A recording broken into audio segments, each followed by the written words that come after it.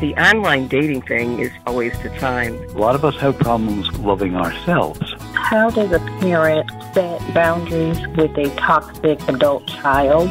I'm in a marriage that I see absolutely no hope whatsoever. Welcome to Building Relationships with Dr. Gary Chapman, author of the New York Times bestseller, The 5 Love Languages. Today, our post-Thanksgiving Dear Gary broadcast. Your questions, feedback, and marriage issues, as well as issues singles are facing. It's all straight ahead on Moody Radio. Here's our number if you want to ask a question on a future broadcast, 1-866-424-GARY. We would love to hear your voice on a program in the future. Won't be taking questions live today, but you may get an answer on an upcoming Dear Gary conversation. Again, 866-424-GARY. Gary, we've had conversations in the past about this, but something happens inside when you get to a place of giving thanks. And it's not denying reality. You know, bad things might be happening, but when you choose to be thankful in the middle of some tough circumstances, tell me what you think about that. What happens? Well, you know, to Chris, the passage says, in everything give thanks. It doesn't say for everything. Right. You know, we don't thank God for evil that people, do to us or to other people. But in the midst of every situation, no matter how difficult it is, there is something for which we can give thanks. And so I think if we have that concept and we move then in our mind toward assessing the situation, realizing, yes, this is painful, it's hard, it's unfair, or whatever else we feel. And there's usually a whole handful of things you can thank God for in the midst of a very difficult time. Yes, exactly. Well, our featured resource today is a story that you and I wrote together, Gary, several years ago, a novella titled A Marriage Carol. We featured it here before. You can see a link at buildingrelationships.us. I love the cover. It's just this most festive red cover. But the story is about a couple who basically they've given up on their marriage. They're waiting until after Christmas to tell the kids about their decision.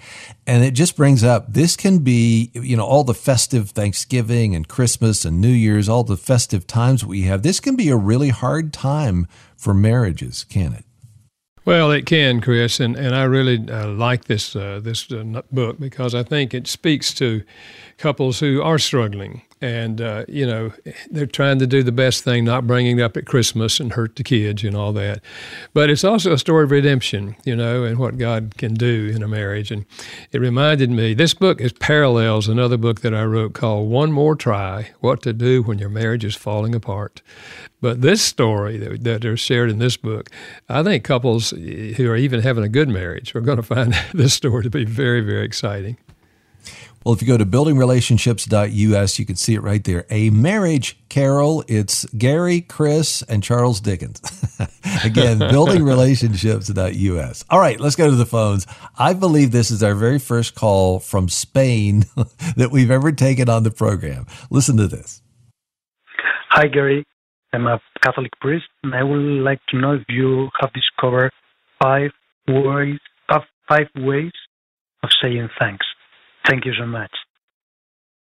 Well, that's an interesting question, Chris. I have to say I haven't thought along those lines of 5 languages of giving thanks.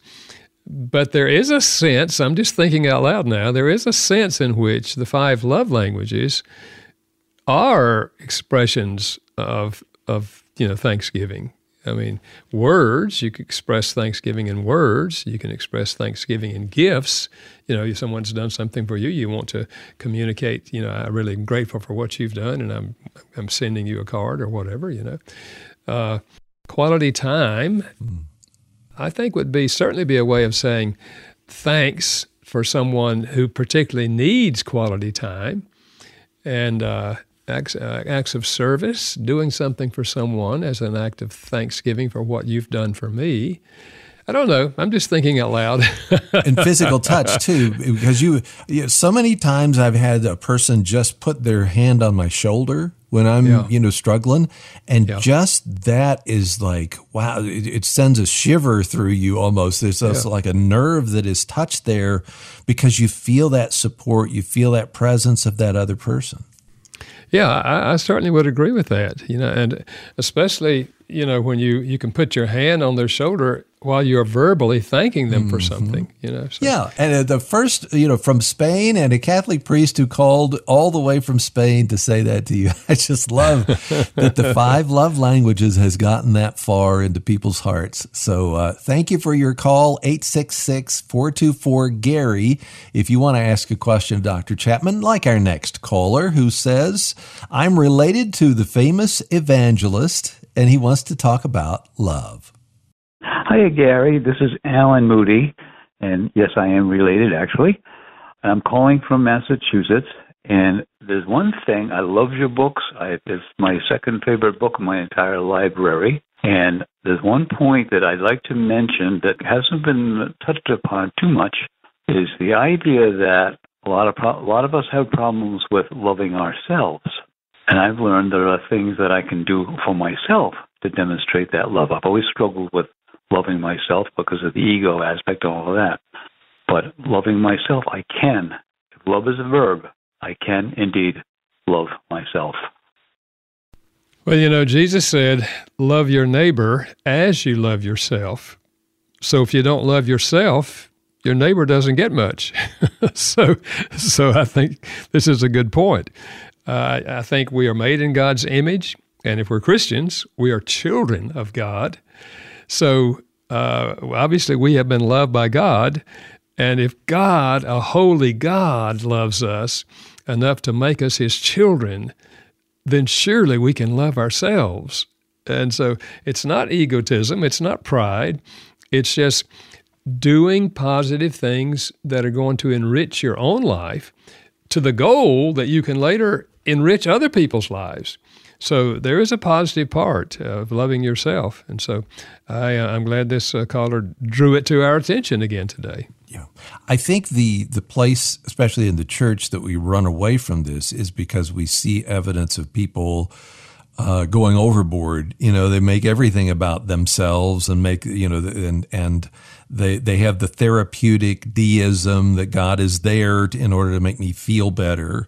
And so we kind of skirt that because it's almost, we feel like it's the natural default that of course you're going to love yourself. But a lot of people don't. A lot of people just have such bad upbringings. It could be something in the past that they keep demeaning themselves. They listen to the enemy rather than listening to what God says about them, right? Yes, and another thing they do, Chris, is often because they don't love themselves and things that have happened to them in the past, they turn to things like drugs and alcohol, which makes it worse. They make choices that are not loving themselves. They're actually hurting themselves and destroying themselves.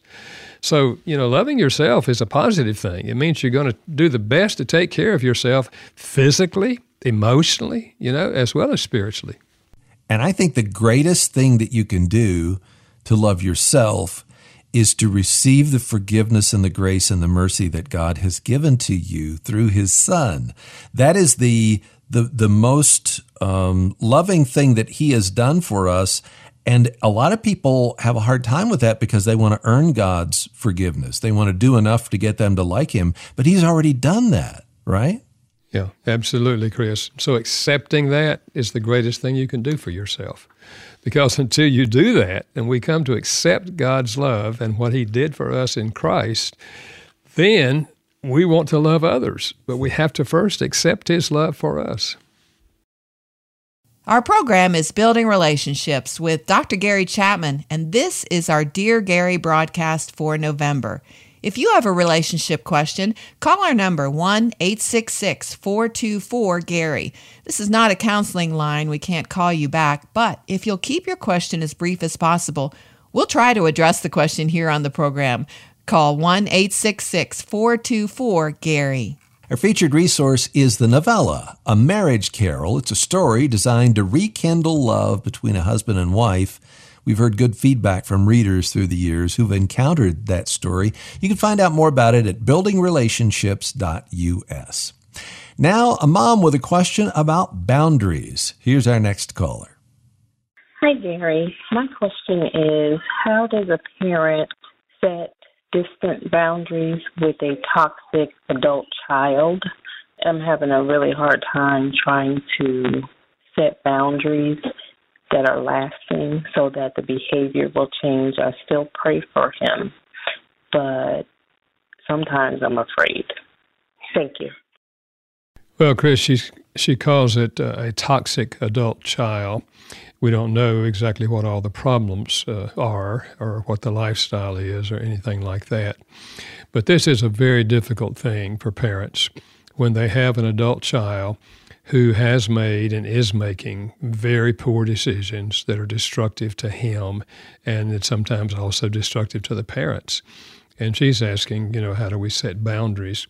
And sometimes it's physical boundaries. It's what are we going to do if they're coming to our house intoxicated or whatever and doing things that are detrimental, to us and to the house and that sort of thing. And then sometimes it's emotional barriers. Whenever your encounter with that adult child is detrimental to you and them, and it's happened time after time, do you set boundaries in terms of even physically interfacing? Or do you say things like, could we agree on this, that before you come to the house, you will call me and let me see if I'm feeling, if I have time and if you're in a position that we could that our encounter could be healthy. What we want to do desperately as parents for our adult children who are not living the lifestyle we wish they would live, we want them to be redeemed. We want them to come to know Christ. We want them to have the best possible life, and we know that has to do with their spiritual relationship. So, I wrote a book several years ago called How to Really Love Your Adult Child. And I wrote it with Dr. Ross Campbell, who was a Christian psychiatrist. And he's in heaven now.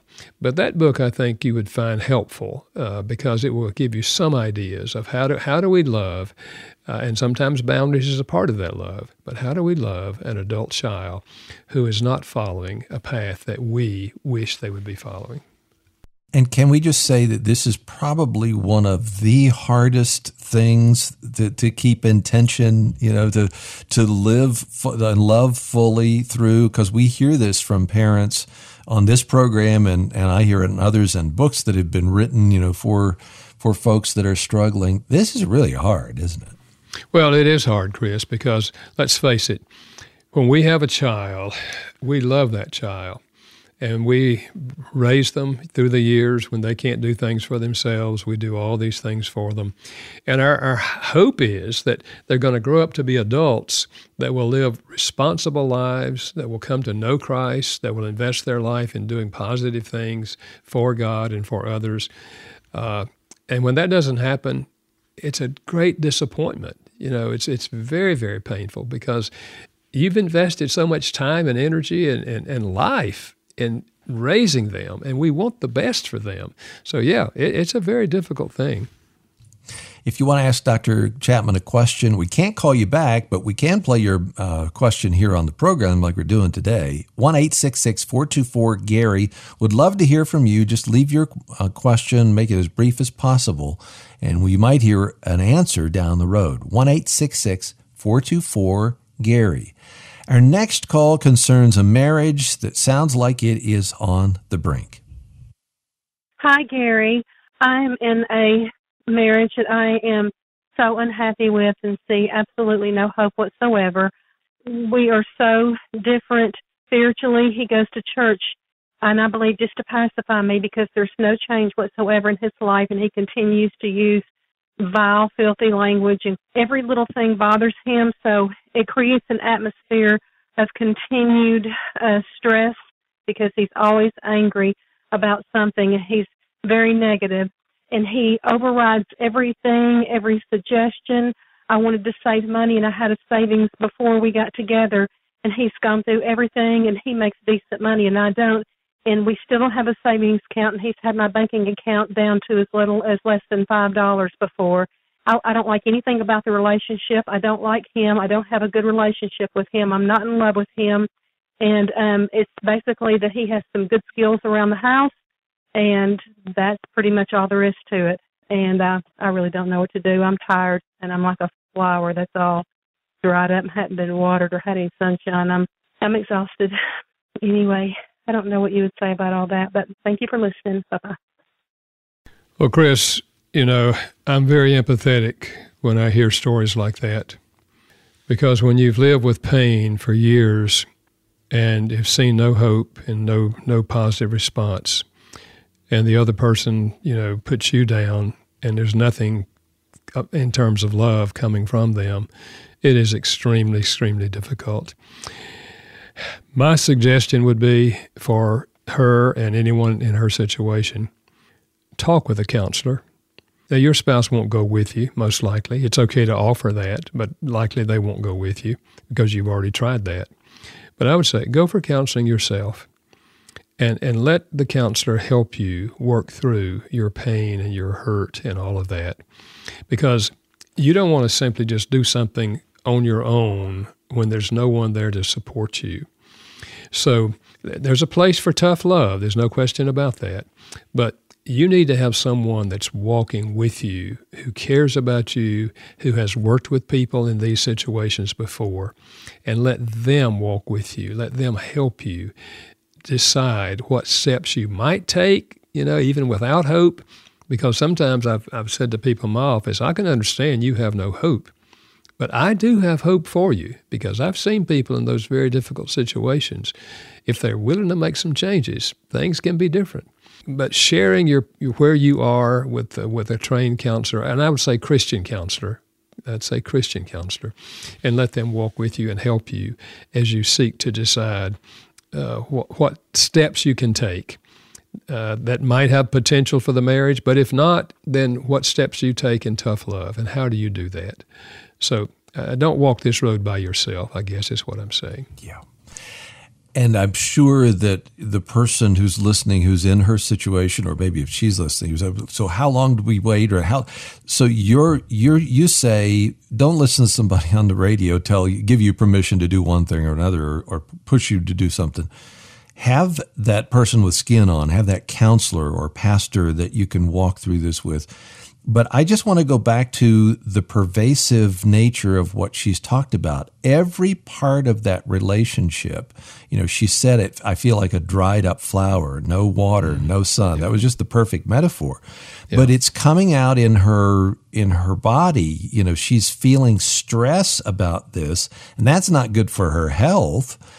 She also mentioned in the call that we didn't air, but a part of the sexual relationship that she's frustrated with as well with him. So and the financial, and, he doesn't have words of affirmation.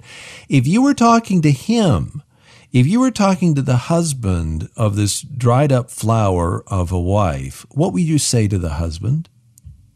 Well, first I would want to hear his story, Chris, where he's coming from.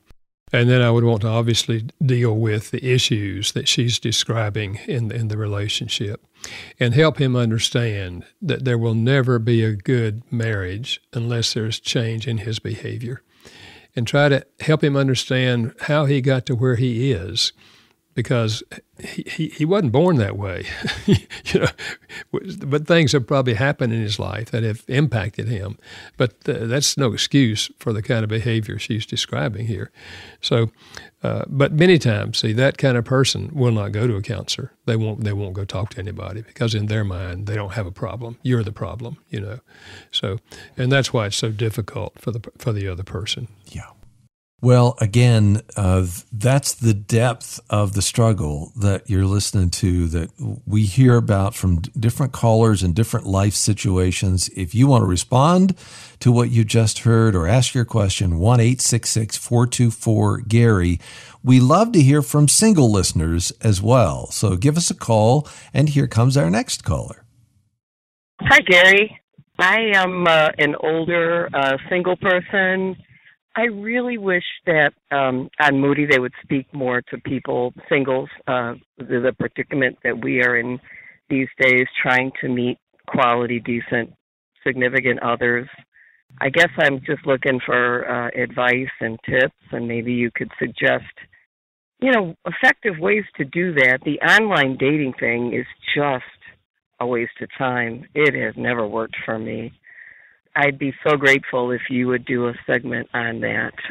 Give us poor, lonely single people some advice. Maybe give us a little bit more hope. Okay, thank you very much. Well, I want to thank the caller for sharing that, because I fully am aware that there are literally thousands of single adults who are struggling with life and who would long to have a positive, loving, marriage someday. And as the years go along, it seems to be less and less likely for them. And so there's a real struggle there.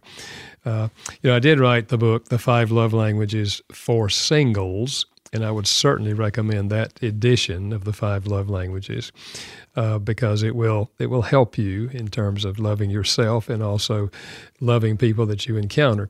But it also will help you with siblings that you might have or dating partners that you might have in the future. In terms of, where does a Christian single, where are they most likely to find another Christian with whom they can have a dating relationship? The caller indicated that the online dating services was a waste of time. At least it has been for her. There are, however, singles who have met online and have married and had good marriages. So I wouldn't totally rule that out. On the other hand, I would say two things. Number one, obviously, being in a church that has a large number of singles. So it would have to be a larger church. But many of the larger churches have single departments. I mean, there are classes for singles, and they have not only Sunday morning things, but they have weekday things. And in a church is a good place to have contact with people of the opposite sex with whom you might, be attracted to and have a relationship. But this caller, I'm guessing, would say, I've been in the church for a long time, and Right. and I understand that. But the other thing I would say is this. What about volunteering to work in some organization? It can be some aspect of the church. It can be something else in the community. But volunteering to work in a context that's helping people. Because often it's in that kind of setting that you would meet someone else who is a volunteer in that group. And people who volunteer typically are good people because they want to make a difference in the world. That's why they volunteer in hospitals and food pantries and those kind of things. It's because they want to help other people. And so you meet someone else who's a volunteer in one of those organizations, you probably have found someone that can be trusted. So those are at least a couple of ideas that come to my mind. I think the church is a good place, but I think volunteering in Christian or, just social organizations where you can meet people who are also volunteers. Gary, what I hear in her voice is she's got this smile in her voice when she said, poor old single people out here, help us out. I guess my question to you is, how do you deal with that contentment issue? How do you get to the place where if you get married, great, but I'm going to be content where I am right now? What do you say about that?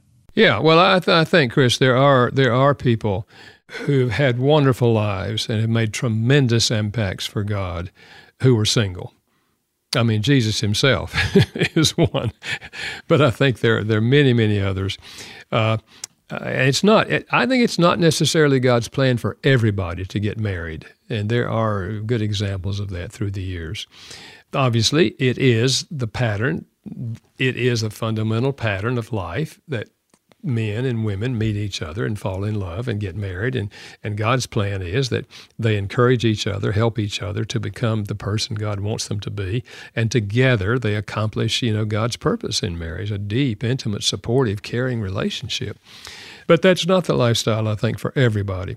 I'm not saying give up. If you're 50 and still unmarried, I wouldn't say, well, just write it off. Who knows what's going to happen as you get involved with, interfacing with people. But there has to be some place where you interface And my observation is that the bar is not the best place to do that. If you enjoy building relationships with Dr. Gary Chapman, visit our website, buildingrelationships.us. There you'll find out more about Dr. Chapman, his New York Times bestseller, The 5 Love Languages, and upcoming seminar locations.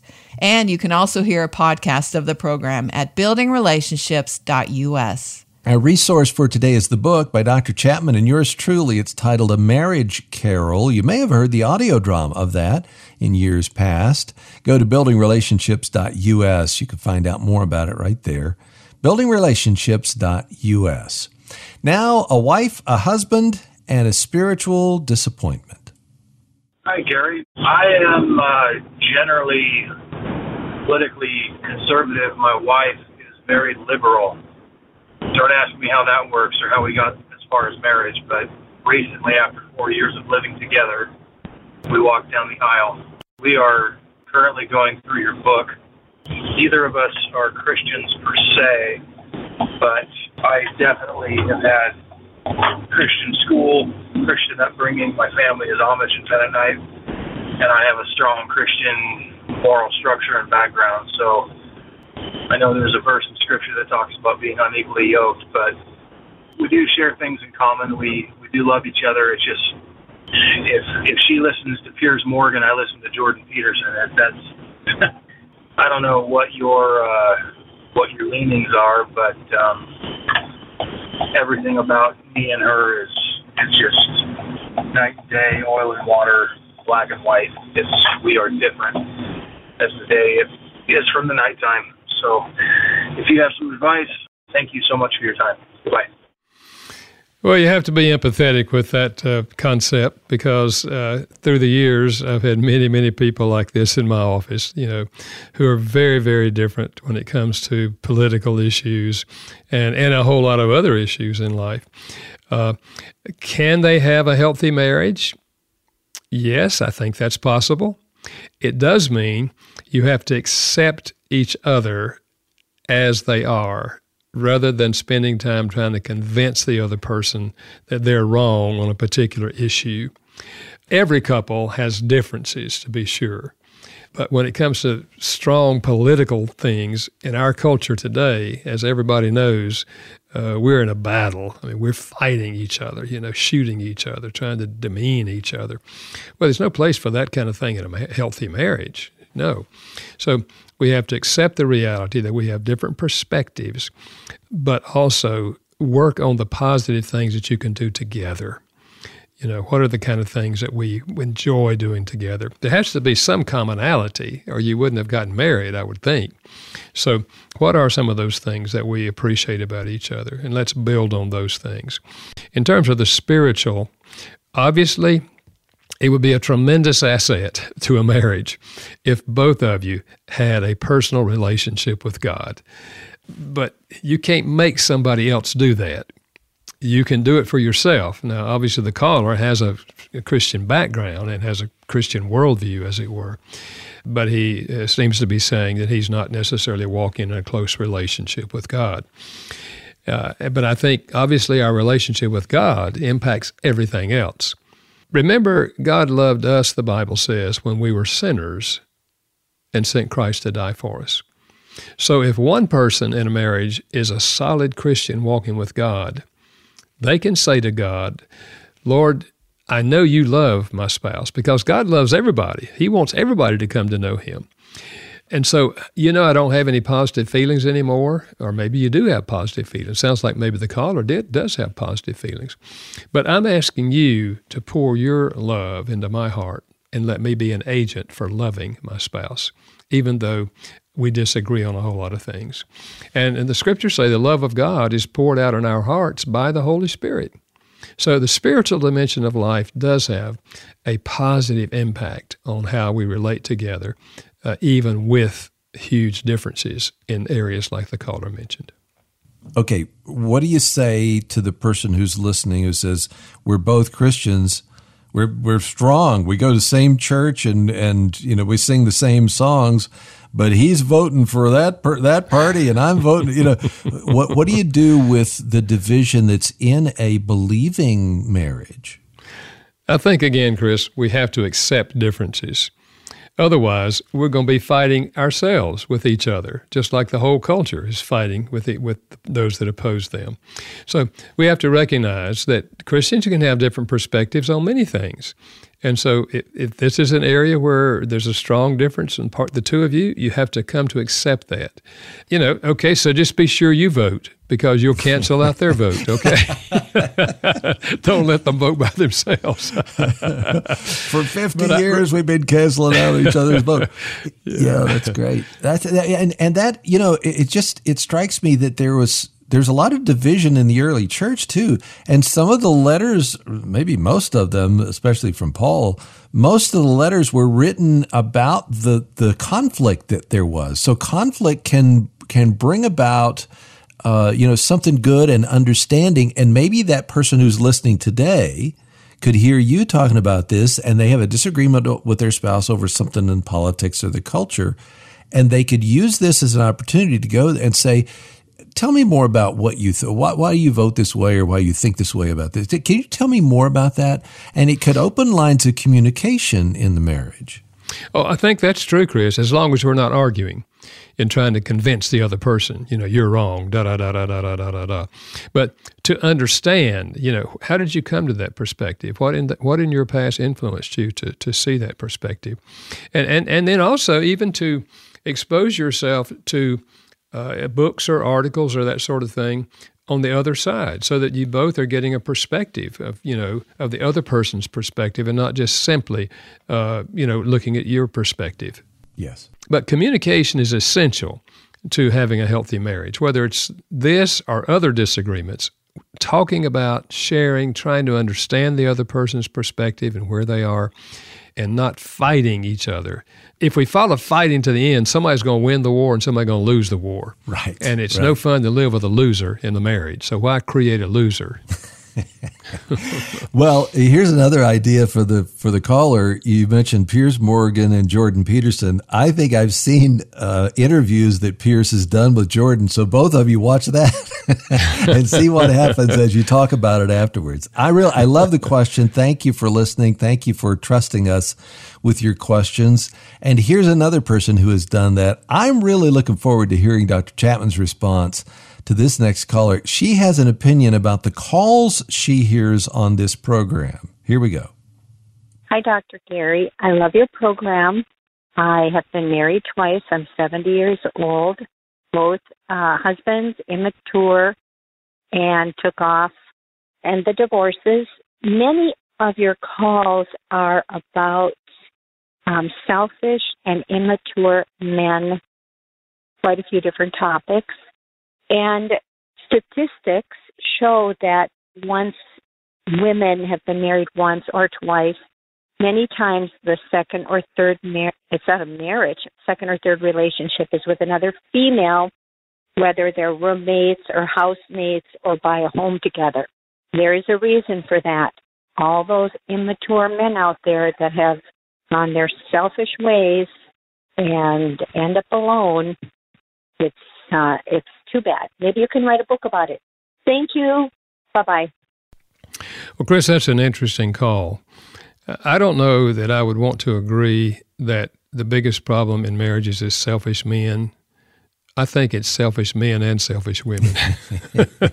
We are all human, and by nature, we are selfish.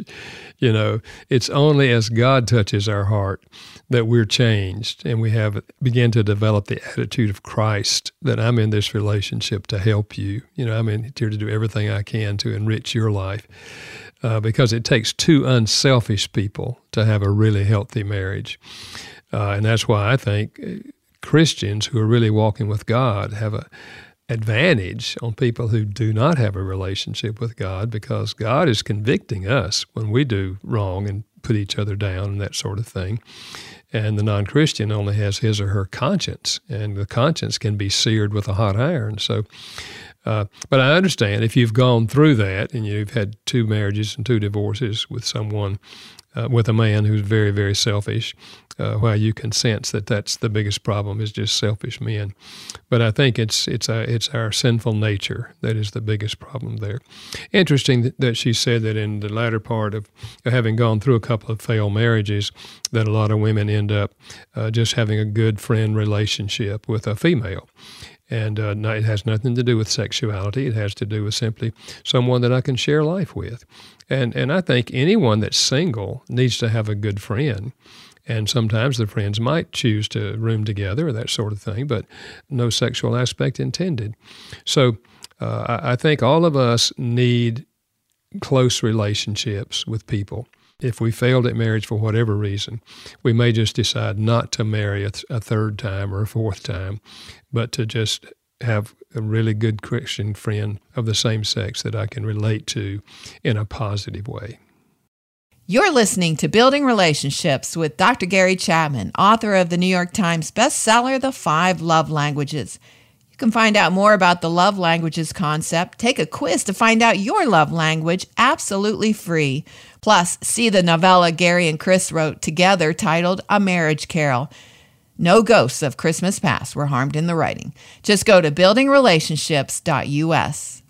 Gary, our next caller is looking for help in the life situation that he is now in the middle of. Hi, Gary. What resources do you have that I would be able to offer a spouse where the marriage has been dissolved, resulting in divorce, and where one spouse is still looking at things in a spiritual way, that hoping that maybe somewhere down the road there could be a reconciliation, where there's daughters involved that now no longer speak to me. Is there any material that can be given for somebody to read and to consider, especially where there's no communication whatsoever between me, my daughters, and former spouse? If there's anything that you can provide, any insight, I would greatly appreciate if you can get back to me. Thank you so much. God bless. Bye-bye. Well, Chris, this caller represents a very common phenomena in our culture, and that is where parents and their adult children have a fractured relationship. There are many things that lead to that. And in this case, apparently, there's something about his divorcing or his divorce that has led them to this. I don't know if they had a relationship with him before the divorce or whether they didn't, and whether that's a part of it or he did something in the midst of all that that made them, just withdraw from him. It's tragic, really, because we need each other. Adult children need to have a relationship with their parents, and parents need to have a relationship with their adult children, even if there's been failures on both sides, and often there is failures on both sides. But if we're going to walk away from each other, because something happened that we disagree with or that hurt us deeply, and we're going to stay separated, I can understand why you tend to withdraw when you've been hurt deeply, and apparently his children, his daughters, have been hurt deeply over some aspect of this. But to stay separated, to stay, in a broken relationship or a fractured relationship. But the prodigal son's father did not go out seeking him, trying to bring him back. He just kept the farm going. So there was a place to come back to. So I would say, in terms of his relationship with his daughters, keep an open door. You can't make them want to reconcile with you. But in whatever way you can, if you have any contact at all, make it kind. Don't be condemning of them. Express, I can understand how you would feel hurt by all of this, and I'm hurting too. But accepting where they are and not condemning them for where they are, letting them know that you love them, you would love to have a relationship if any way can be done about it.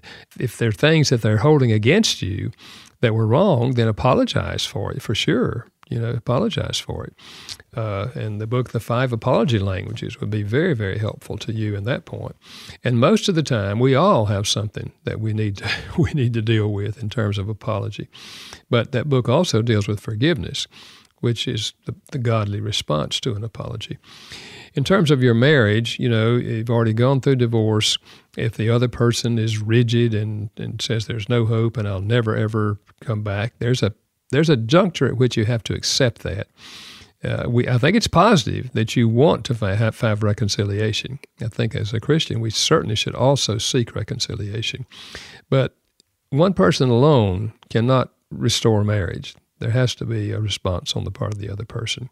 So I don't, not knowing the situation, I can't give you specific things that you could do that might, turn the person back in your direction. But I do think the book, One More Try, What to Do When Your Marriage is Falling Apart, could be helpful to you, as well as another book I wrote called Loving Your Spouse When You Feel Like Walking Away. Both of those books will help you perhaps find some things you can do that might open a door with your ex-wife. And if you go to buildingrelationships.us, you'll see on the website resources there where you can find those books that Gary just mentioned. I go to buildingrelationships.us.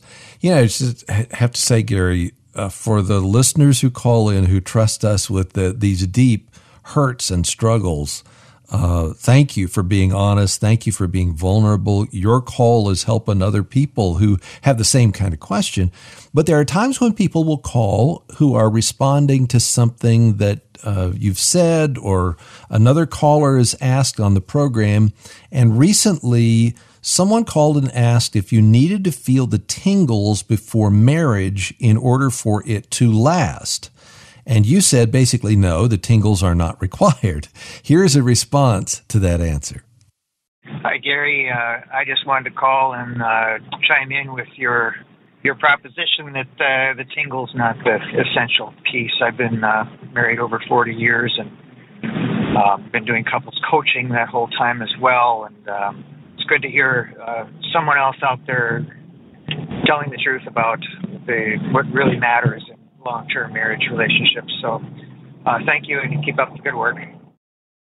Yeah, I think, Chris, the common understanding in our culture is that if you're really in love, I'm calling it the tingles, but if you're really in love, that those feelings, those euphoric feelings were going to last forever.